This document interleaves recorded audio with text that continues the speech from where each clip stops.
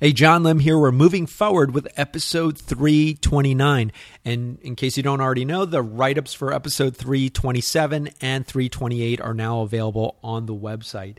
As I talked about last week, I didn't intend to do a mini-series on investing, but it's been such an interesting time in the market right now that I thought it was worthy to do a follow-up discussion with 328. And I've decided I'm going to do one more, and I'm going to keep this one fairly short. But looking ahead to the future, not only, as we've talked about over the last two episodes, not only has the way we can invest changed, but what we're investing in is also constantly evolving. And I think it's a really interesting time that we're in right now, where you're seeing so many different types of people taking an interest in investing, learning about it. And I think this is overall a very positive development, as I've talked about on prior episodes. Before we get started, I just want to share the same disclaimer as I always have. I'm not an investing professional. I don't give specific investing advice. This is just really me sharing some perspectives, and I avoid talking about specific stocks or specific investments. But looking at, generally speaking, the nature of investing in the stock market, that has changed in the sense that you have more individuals who are getting involved in investing. But the motivations have also evolved. It used to be that investing was purely seen as an economically driven activity, and it was all about looking at fundamentals and balance sheets. Now you're seeing with certain companies, especially ones that have been in the news recently, that a lot of, especially younger people who are getting into investing, they're doing so on a message or mission-driven reason. And that's perfectly fine. I think at the end of the day, when you look at investing in a stock, essentially what you're doing is you are supporting a company, and you're doing so in one of the most fundamental ways that you can with your dollars. So that's one of the changes that we've seen. But as I've talked about over the last two episodes, when it comes to investing, my philosophy and what I think is really healthy is to make sure that you're doing your homework and looking at as much information that's out there. And the reality is media chatter, social media chatter, what you might see on forums, that's now part of the equation. And seeing certain investments that have sparked movements where cultural significance, I think that's part of this now. Now, that's not going to apply to every investment or every company or every stock. And I think that's another thing you're seeing is that certain companies will have more of a social or cultural significance to someone than, say, another type of company. So if you're doing your homework, you're doing your due diligence, as we've talked about, but also being aware of what is happening in these other channels, these kind of more unconventional channels that have come to the forefront. As I've mentioned, we've got access to so much information. In fact, we're at a point now where we're inundated with information, so it really behooves you to process as much as you can, really take advantage of that and make those informed decisions. One type of investment I didn't really talk about, I'll touch on this a little bit, is real estate. And so with the stock market, especially over the last couple of weeks, we've seen a lot of volatility. We've seen a lot of ups and downs. And I just recently took a great webinar from my business school alma mater, Johns Hopkins, on the basics of investing in real estate and investing through real estate investment trusts, or REITs as they're called. And that's an alternative way to invest, is to invest in real estate. And that was a really interesting seminar, and there's a lot of material out there that you can use and you can learn from. And so I encourage you, if that's something you're interested in, you can do so. You can also invest in certain REITs through stocks or ETFs, and a lot of those are available to invest in through traditional brokerages or trading platforms.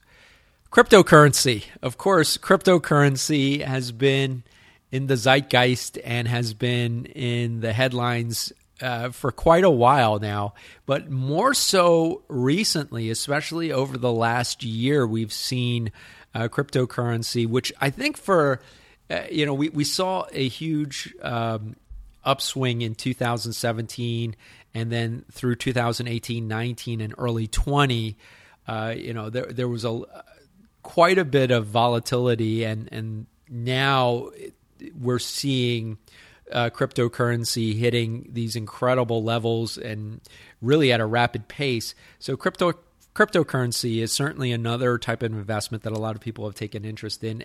Just be aware there's a lot of volatility, there's a lot of uncertainty with it, but it's also very exciting. It's very interesting to see what the opinions are on it and seeing what the trends are. Whereas earlier we see a lot of the boom in 2017 driven by individuals, we're now seeing a lot of institutions and even companies investing in cryptocurrency as part of their portfolio. So that's really interesting to see.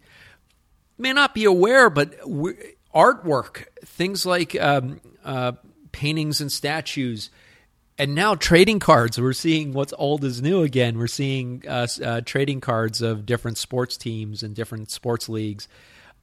A lot of these have become popular recently. And why are people talking about investing in artwork? We're investing in cards, we're real estate, we're these other types of investments. And again, think about what we've talked about over the last couple of weeks with inflation. A lot of these types of investments are seen as a hedge against inflation. So it's interesting to see that. And most recently, we've seen the rise of what are called NFTs, or non-fungible tokens, which really takes this concept of investing in artwork. And traditionally, if you invested in artwork, you're buying a piece of art, either, let's say, a painting or a statue. But now we're seeing the commoditization of digital artwork, things like memes and GIFs and tweets. I mean, this is stuff that, wow, I can barely get a handle on and barely wrap my mind around it. And it'll be interesting to see whether or not we're seeing the rise of a tangible type of investment that has staying power, or is this a fad that's just really a short-term bubble? And I don't know. I'm not I don't predict the future. I'm not Kruskin, but as I've said on prior episodes, but it's interesting to see because we're seeing the evolution with all of these types of investments. We're not only seeing an evolution in the way we invest, but what we're investing in. And I think that's really interesting. Just, again, be aware. The fundamentals are always there. Do your homework. Understand what's speculation and try to separate the hype from making an informed decision. And that can be tricky, especially when you're looking at new and frontier or cutting edge types of investments that we've never seen before. So a lot of this is just going to be staying informed. And as I've talked about, not only about the specific investment, but with the ways we invest and the different news and current events that surround all of these types of investments. Again, stay informed, make those informed decisions, but there's a lot out there, and I've barely scratched the surface. And if you want to stay informed, I'm going to recommend a newsletter that I've become a fan of over the last, I'd say, 4 or 5 months. It's part of my morning routine now, and it's absolutely free to sign up with. It's called Morning Brew. I'll have a referral link in the write-up for this episode if you want to sign up for it. Or if you just want to sign up on your own, that's fine. Again, there's no cost to sign up for Morning Brew. But I love it because it gives me a very condensed version of what's going on in the news, specifically in the areas of investments and finance and what's going on in the market. Just to give you an update, I am working on the final stretch of edits on my book on Poshmark. I'm really excited, and my editor, just shout out to my editor, doing a phenomenal job. So as has been the case, the write-up for today's episode may be a couple of days. I'm anticipating by next week, but right now a lot of my focus is on the book.